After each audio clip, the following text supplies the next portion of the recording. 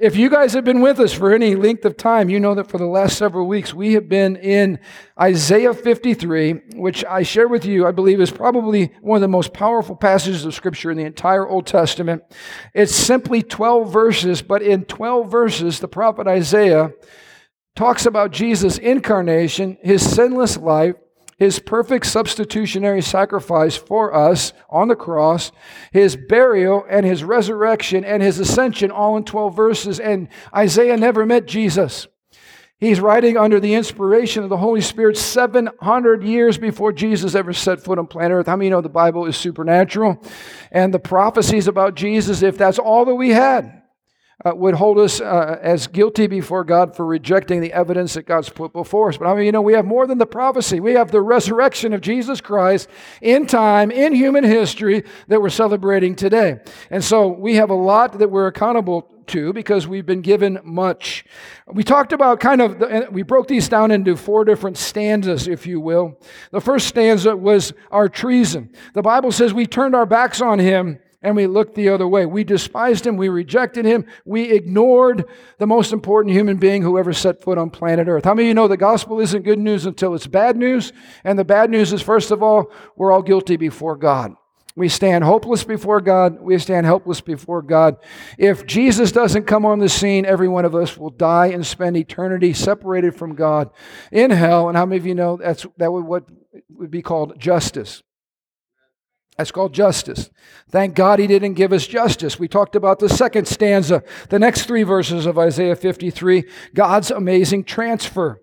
The Bible says in Isaiah 53:5, Jesus was pierced for our rebellion. He was crushed for our sins. He was beaten so we could be whole. He was whipped so that we could be healed. How many of you know Jesus was your substitute and my substitute?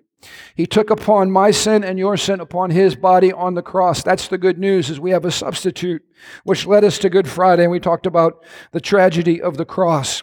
We talked about how at the cross, the justice of God and the mercy and love of God collide violently in the death of Jesus Christ, where the mercy of God and the justice of God actually kiss at the cross, and where God is able to justify his righteousness before a sinful world, but he's also does it in a way that is loving and kind and merciful, and that he sends his son to die in our stead.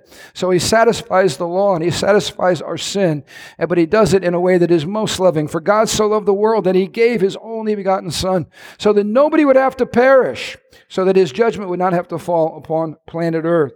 The Bible says in verse 7 of Isaiah 53, he was oppressed and treated harshly, and yet he never said a word.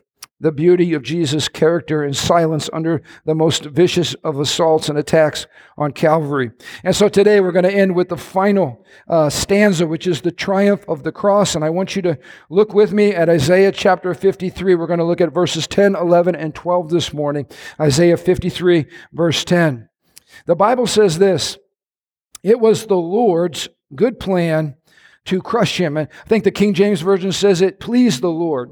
Now, I want to make something very, very clear today, because when we hear about pleasure, it was pleasing, it almost sounds like God took some kind of sadistic joy in watching his son be crushed and beaten and tortured. And how many of you know that couldn't be farther from the truth?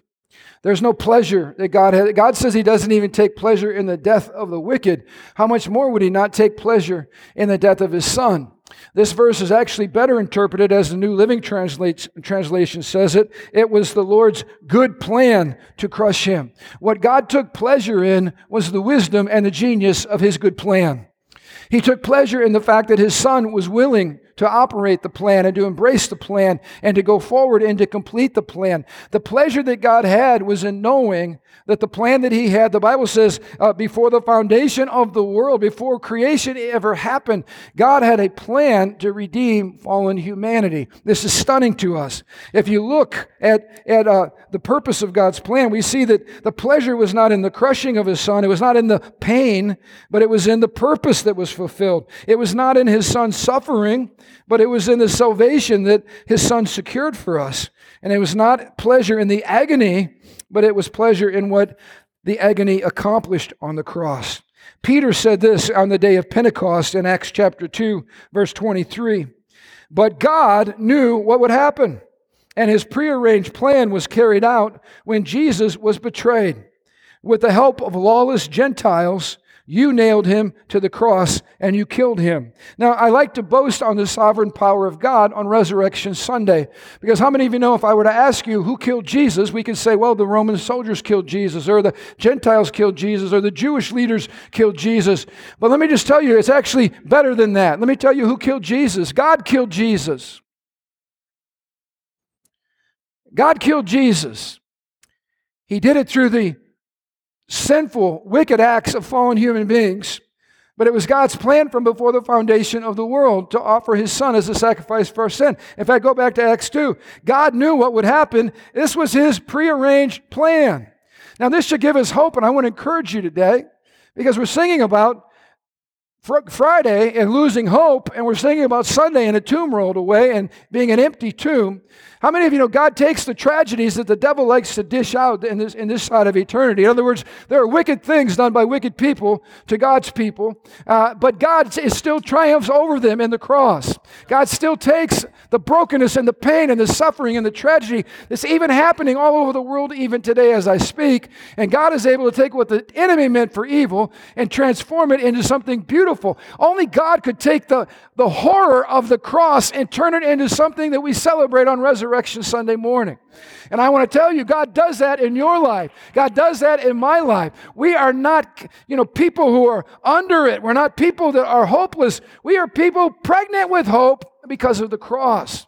There is a God. He is sovereign. He is powerful. He is mighty. He has a plan. He is working out his story even now. That's how big and powerful he is. And listen, if God's not that big, and God's not that powerful, we should find a bigger God and a more powerful God. But the good news is he's large and he's in charge, and the resurrection demonstrates his largeness and his sovereign purpose.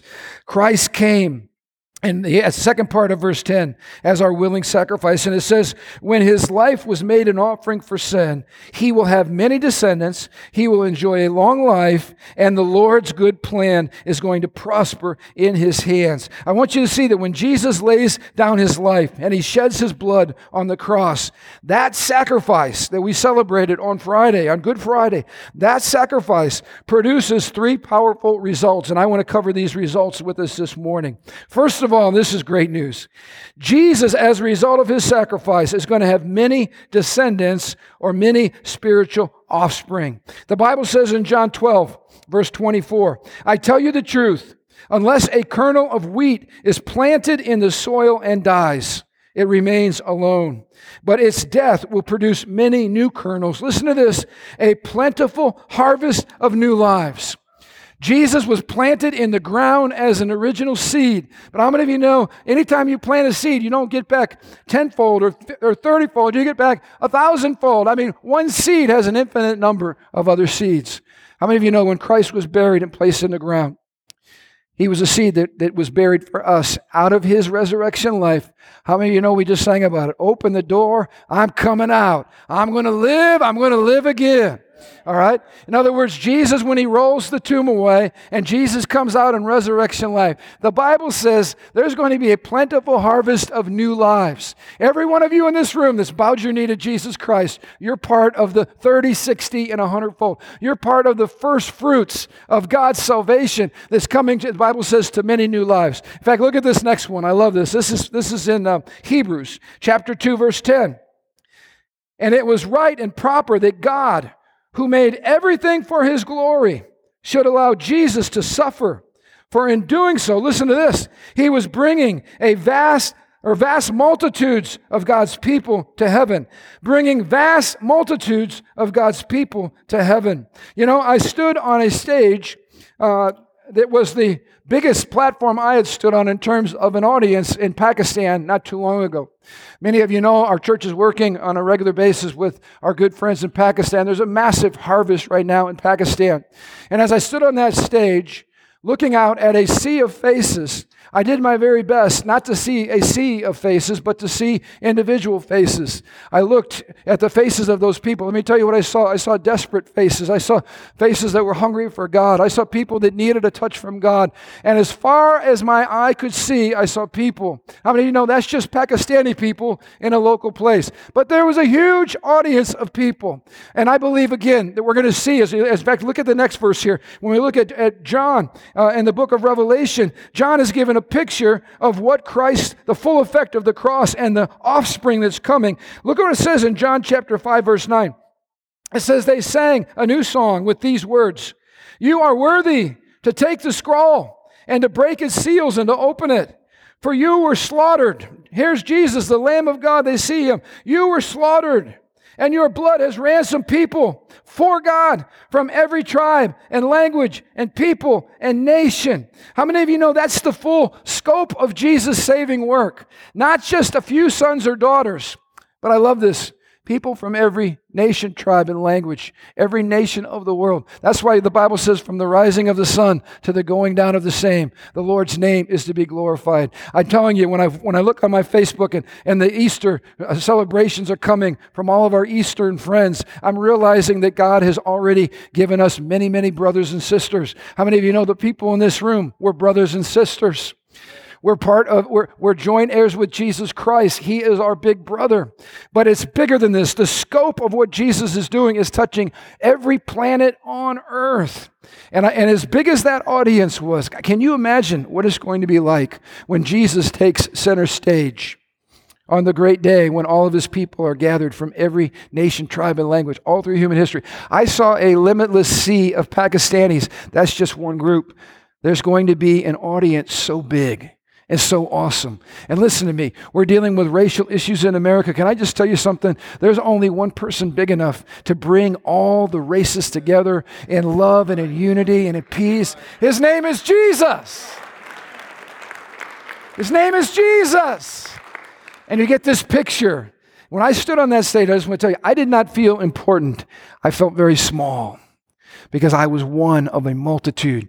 Can you imagine when we're standing on the great day with a multitude? In fact, let me get to the rest of the good news here. Look at what it says. John keeps going on. Look what it says in John 7, verse 9. This shows us the depth of Christ's atoning work. "After this, I saw a vast crowd, too great to count, from every nation and tribe and people and language, standing in front of the throne before the Lamb." Listen to this. A vast crowd, too great to count. I love being tiny before the Lord. In fact, can I just tell you, standing on this stage preaching about the great one, I don't feel big this morning. I feel incredibly little.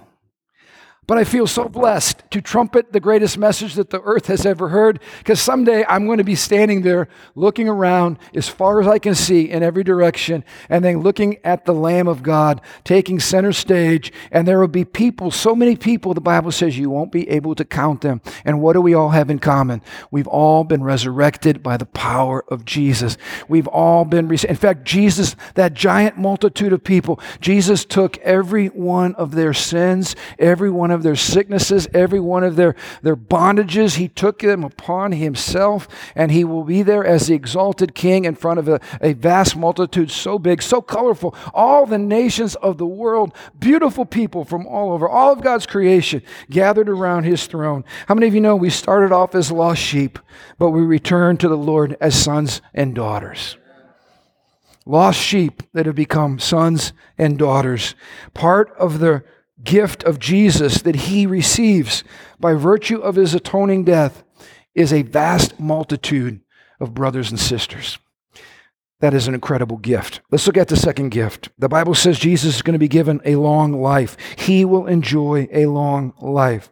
How many of you know this is a picture, a foretelling of the resurrection, because the sacrificial lamb is dead?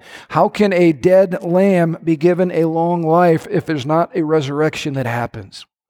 God is going to resurrect the sacrificial lamb, and he's going to have a long life. The Bible says in 1 Corinthians 15, verse 7, if Christ had not been raised, then your faith is useless and you are still guilty of your sins. How many of you know God not only promised Jesus a long life, but an eternal life? The fact that God raised him from the dead means that his sacrifice was good, it was valid, it was precious, it did what it was supposed to do. And I want you to hear this. If we are not here today celebrating this moment, this is a moment in history.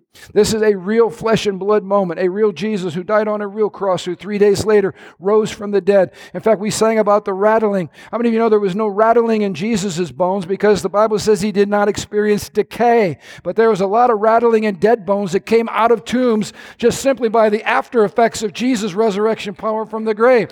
That's the rattling that's going on in us. God takes dead people, raises them up, puts their bones back together, breathes life into them. That's the rattling that we're talking about that Jesus made possible for us. Our faith is not useless, and we're not dead in our sins because Jesus Christ is alive. The resurrection was both the reward and the vindication of Christ's sacrificial death. When Jesus came out of the grave, that was God saying, what my son did was enough. In fact, when Jesus said on the cross, it is finished, that was his side of the equation. When God resurrects him from the dead, God says, it is finished, all right? That is the final bookend, and it is the public endorsement again that Jesus Christ is who he said he was. The Bible says this in Romans chapter 6. I'm giving you guys a lot of scripture this morning. Is that okay? Let me tell you why I'm giving you a lot of scripture. Because this is the foundation and the cornerstone of everything that matters in Christianity. Today is the big day. If today doesn't happen, we're as good as dead. Our message is irrelevant. I am hitting you with the word because I want you to be grounded in the truth of God's word, and I want you to know why we're celebrating today. It says in Romans chapter 6, verse 8, since we died with Christ, we know we will also live with him. We are sure of this because Christ was raised from the dead and he will never die again. Hallelujah. And death no longer has any power over him. Can I just tell you, if I ever have the privilege of doing anybody's funeral in this room, and you were at this church, and you love Jesus, and you joined us in worship, I'm going to be standing there in front of your casket, and here's what I'm preaching. Jesus Christ defeated death. Where do we have hope? Where will this person laying in this casket, what kind of hope can I give this dead person or to their relatives or anybody that loves them? This is the hope I give them. Jesus Christ conquered death. He's never going to die again. And because he conquered death, we conquer death. That's why we celebrate. That's why we rejoice. In fact, it gets better. I love the picture. Look at this next picture of Acts chapter 2. What is the message that they're preaching on the day of Pentecost? This is bold preaching, apostolic preaching, in-your-face preaching, power preaching. What are they preaching? Well, here's part of it. Acts chapter 2, verse 24. God released Jesus from the horrors of death and raised him back to life, for death could not keep him in its grip. I want you to picture every demon in hell trying to hold Jesus in the tomb, getting their nasty fingers into his body, trying to hold him down. Satan himself trying to hold Jesus down. But the Bible says every work of demonic darkness could not hold him down. That's the power of the resurrection. That is the resurrection, life, and power in the people of God. This is our message. It's a bold message. It's an in-your-face message. It's the message of a risen King. It's a message that says even our worst enemy, death, could not hold Jesus down. Point number 3, God's plan will prosper in the hands of Jesus. It says the Lord's good plan will prosper. In other words, mission accomplished. John 17, verse 4. I brought glory to you, Jesus said, here on earth. How? By completing the work you gave me to do. How many of you know there's something really awesome when the Son is able to turn back to the Father and say, you know what, Dad, everything you ask of me, I did it completely. I did it perfectly. I did it with all my heart. Can I just ask you guys something? I don't know about you, but someday we're going to be standing before the Lord, right? We're going to give an account for our lives. How many of you know if you're saved on purpose? You're not an accident. How many of you know Jesus went through a lot of intentional activity on the cross, in the grave, resurrecting? How about 33 years of sinless life? How many of you know there's been a lot of planning from the Father through the Son by the power of the Holy Spirit to set you up for salvation and listen, for a life of purpose. Every Christian in this room should be brimming with purpose. There's no sense of confusion. Why am I here? Why should I get out of bed in the morning? I'm depressed. I'm this. Listen to me. You were saved for a purpose. You were saved for the glory of God. You were saved to matter. You were saved to matter in other people's lives. And someday you're going to give an account for your life. Don't you want to stand before God and say, Father, I finished the purpose you had for my life. Mission accomplished. My life matters in the heart of God. My life exists in the plan of God, and your life exists in the plan of God. We still have an assignment. We still have the Great Commission that's trying to become the Great Completion. Are you with me? There's still people waiting to hear the good news. America needs this message, for God's sake. We need to hear about a Savior and a resurrection and power, a resurrection power to change people's lives. We need it. The purpose of God prospered in Jesus' hands. And so we see God's sovereign, and we see Christ's willing sacrifice and all that it accomplished. And then look at verse 11, our satisfied Savior. When Jesus sees all that is accomplished by his anguish, he will be satisfied. Because of his experience, my righteous servant will make it possible for many to be counted righteous, for he will bear their sins. Here's the question. What brings Jesus satisfaction? How many of you do home projects? You know, you get like remodel the kitchen. I've heard about people that do that. I actually can transform outside. I can plant stuff, and I'm pretty good out there, but I'm not really good on the inside. Some of you, I'm looking here at amazing cooks, chefs, the Sparrow family, Twilight, some amazing cakes. When you're done with one of those cakes that looks too beautiful to eat, do you just stand back sometimes and just go, wow? I mean, seriously. I mean, work of art. How many of you know what I'm talking about? When you have finished something, a project, you stand back with a sense of great satisfaction. You should.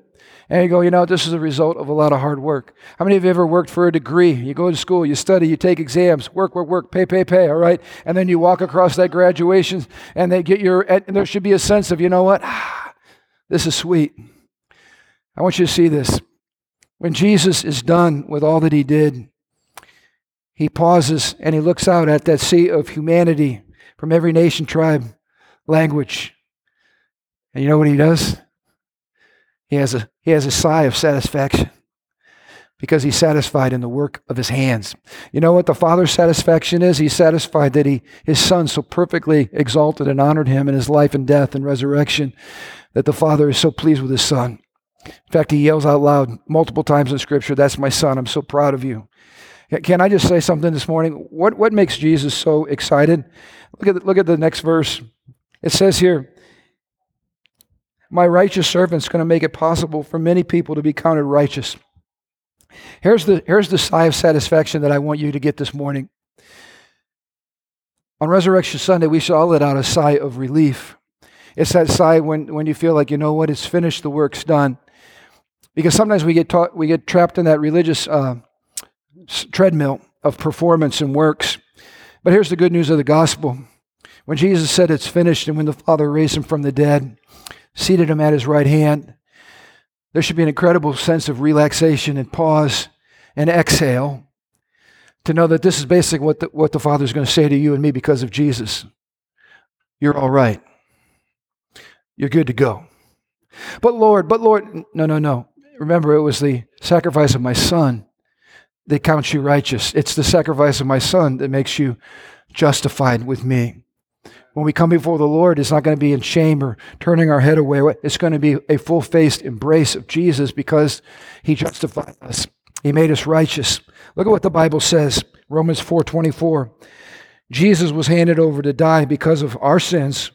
He was raised to life to make us right with God. Romans chapter 5, verse 9, and since we've been made right in God's sight by his blood, by the blood of Jesus, he will certainly save us from God's condemnation. How many of you are grateful this morning if you're in Christ? Your righteousness isn't based on your performance level.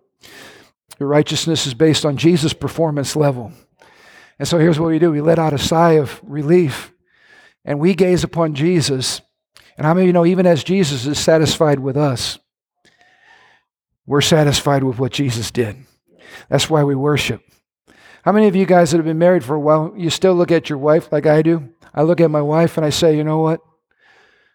I'm satisfied in my choice. I'd ask you to marry me all over again. I love you as much as I did on the day I first set eyes on you. I'd choose you in a heartbeat all over again. You know what we do every Sunday? We come together in covenant. We worship Jesus. We say, you know what, Jesus, thank you for choosing me. And Lord, I am satisfied in all that you've done. I wouldn't want anyone else to be king and savior of my life. What are we doing here? We're exchanging heartfelt gratitude and passion and worship. And we're basically saying we're satisfied. That's what it is to move in faith. It's to say that I'm satisfied for all that Jesus is for me and all that he's provided for me. I'm satisfied and he's satisfied. We're satisfied customers on every side. Let me get to the last point here this morning before we close. Jesus Christ is not only our willing sacrifice, but now because of the resurrection, in verse 12, we find out that he is our sovereign king. The Bible says, I will give him the honors of a victorious soldier because he has exposed himself to death. The King James says it this way, I will divide him a portion with the great, and he shall divide the spoil with the strong. And it goes on to say he was counted among rebels, and he bore the sins of many, and he interceded for rebels. The picture of the suffering servant is now he is compared on the virtue of his perfect sacrifice for us and of his powerful resurrection from the dead. Jesus is now compared to a warrior who's coming back with all the spoils, and he's being richly rewarded for all of his hard work and effort and success and for risking his life on behalf of the cause. The text ends with a triumph and a victory parade as the Lord God himself sets his servant on the throne and he rewards him with all the spoils of his conquering triumph. Jesus is exalted. Jesus is glorious. Jesus is set on a throne. And we read about this in Acts 2. This is Peter again, preaching on the day of Pentecost. Listen to these powerful words. He says to this crowd that just crucified Christ, God raised Jesus from the dead, and we are all witnesses of this. Now he is exalted to the place of highest honor in heaven at God's right hand. And the Father, as he had promised, gave him the Holy Spirit to pour out upon us, just as you see and hear today. For David himself never ascended into heaven, and yet David said this, I said to my Lord, sit in my place of honor at my right hand until I humble your enemies, making them a footstool under your feet. And look at verse 36. So let everyone in Israel know for certain that God has made this Jesus, whom you crucified, both Lord and Messiah. I want to highlight something here. Messiah is important because he's saying, look, Jesus is the one sent to pay for our sins.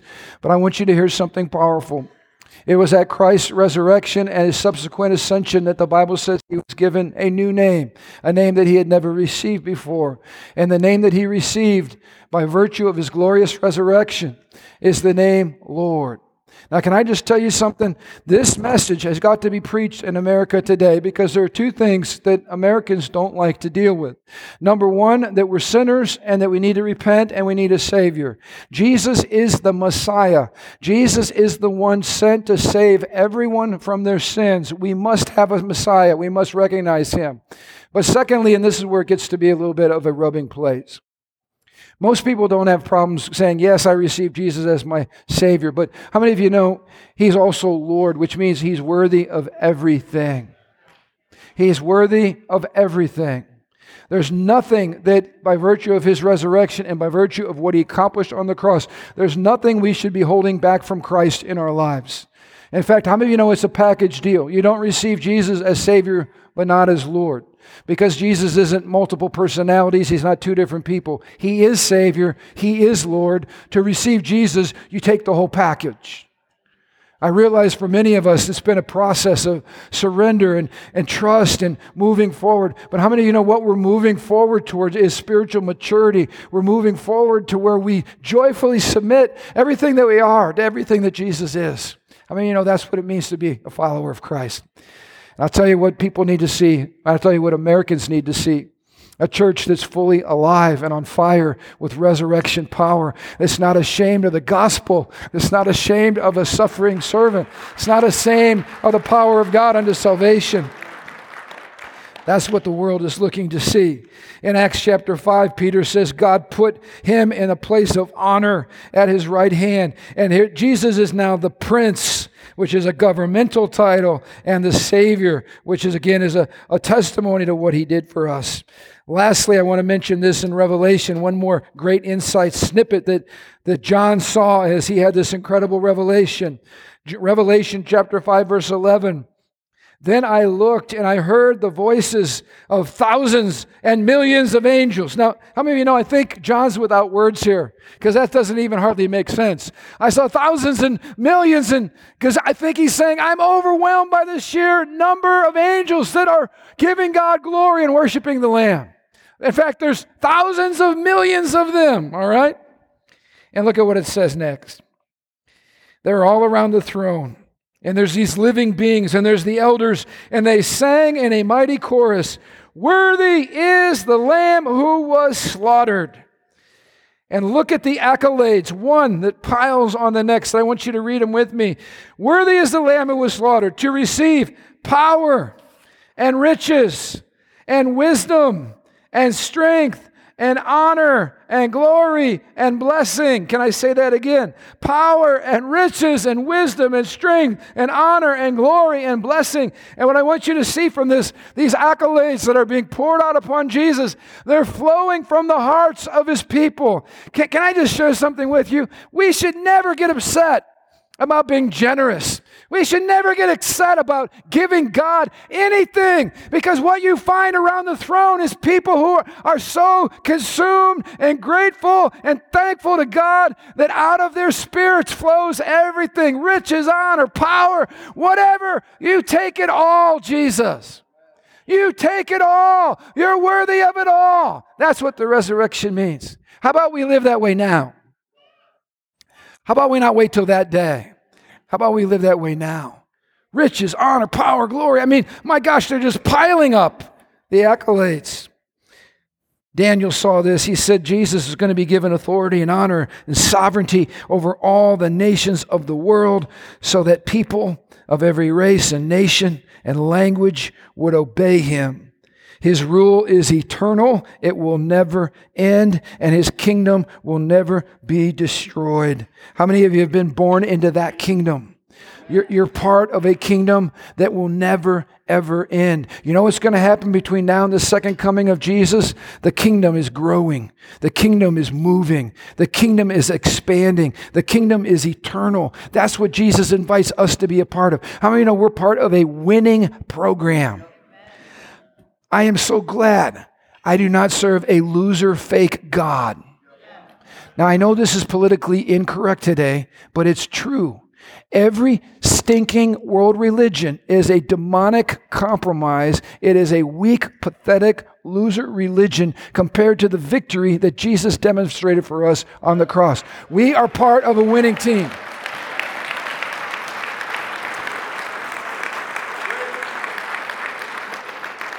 My son was sitting in school and the teacher was saying, you know, Islam and Hinduism and all these things, basically they all worship the same God. Now, if you're at this church, you cannot keep your mouth shut at that time in that class, because you need to say, excuse-moi, hello. They're not all the same God. We serve a God who is going to magnificently defeat all of his enemies. Every nation on planet Earth is going to bow before the Lord. Do you understand the raw power I'm talking about here today? Do you understand the absolute authority of God Almighty, that he says every nation is going to bow before me? I've established my Son in total authority over the nations of the world. King Solomon in Psalm 72 said that all kings will bow before him and all nations will serve him. Can I just challenge us this morning? What's holding us back right now? There should be a sense of awesome power when we encounter the resurrection that says, you know what, Jesus is not someone to be trifled with or domesticated. Jesus is scary awesome. The Lamb in the book of Revelation is coming back as a lion who is roaring. He's coming back as a lion who's roaring. We get a chance to roar with him. Now, last thing I'm going to say. Last thing I'm going to say. When the Bible says that he divides his spoils among the many, who's the many? Jesus comes back after conquering every demonic enemy of ours, including death. He's wearing on his body the marks of his suffering. He's got battle scars. And he comes riding back into town, so to speak. Behind him is all of the enemies that he's conquered. And then behind all the enemies he's conquered is all the spoils that he stole from them. And who's the many that he's sharing this with? He's dividing the spoils. Who's the many? It's you and me. It's his brothers and sisters. Hey, Brian, you need some forgiveness? Take it. Hey, you need some healing? Take it, Kyle. Hey, you need some peace? Brian, have some peace. Hey, you need some right standing with God, justification? Terry, have some of that. What's the Son of God doing? He's taking all the spoils of everything that we need in superabundance, and he's dishing it out. It's part of the celebration. Here's what I want you to see as we close today. If you could imagine this stage area, this altar area full of everything. You need forgiveness. Jesus offers it. You need anything. You need hope. He's got it. You need breakthrough. He's got it. You need power to deliver you from sin. There's power right here, right now in the resurrection of Christ. You need healing in your body. Yep, he's got that. What do you need? You need freedom from guilt and shame. Guess what? He offers it freely. There's treasure at this altar. I want you to stand to your feet with me this morning. What a picture. Our exalted King giving out the stuff, the spoils of war. You know, if you don't know Christ this morning, we're going to have our team up here. And the good news is you can say, you know what, I need forgiveness. I need to know Christ. And guess what? Jesus is waiting for you. So I'm going to have our ministry team come forward. And if you don't know the Lord, I just want you right now to slip out of your seat right now. People are going to be here to pray with you. Today is the day of salvation. Today is the day to bow your knee to the Son of God and to recognize His greatness and His goodness and His kindness and His mercy. If you need healing today or you need any ministry, you know, in an audience this size, there are people that came here today with needs. And I just got good news for you. Jesus is waiting and He wants to touch you, and people want to love on you and want to encourage you today. So Father, thank you. We just proclaim the greatness of your Son and the power of the resurrection. And Lord, we thank you. Every enemy's been already vanquished. Every demon in hell trembles at the name of Jesus. And so, Lord, we proclaim liberty today, freedom today, amnesty today for rebels. Everything that the cross means for us, Lord, we boldly proclaim it today over this house. Lord, thank you for my brothers and sisters. Thank you for the beautiful family that we're a part of. Thank you for the never-ending kingdom that we're a part of, Lord. Thank you for your coming triumph and for the return of Jesus in boldness and in power and in glory.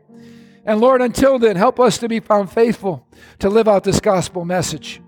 So Jesus, how about this? Let's present ourselves to Him. Jesus, we give you our lives.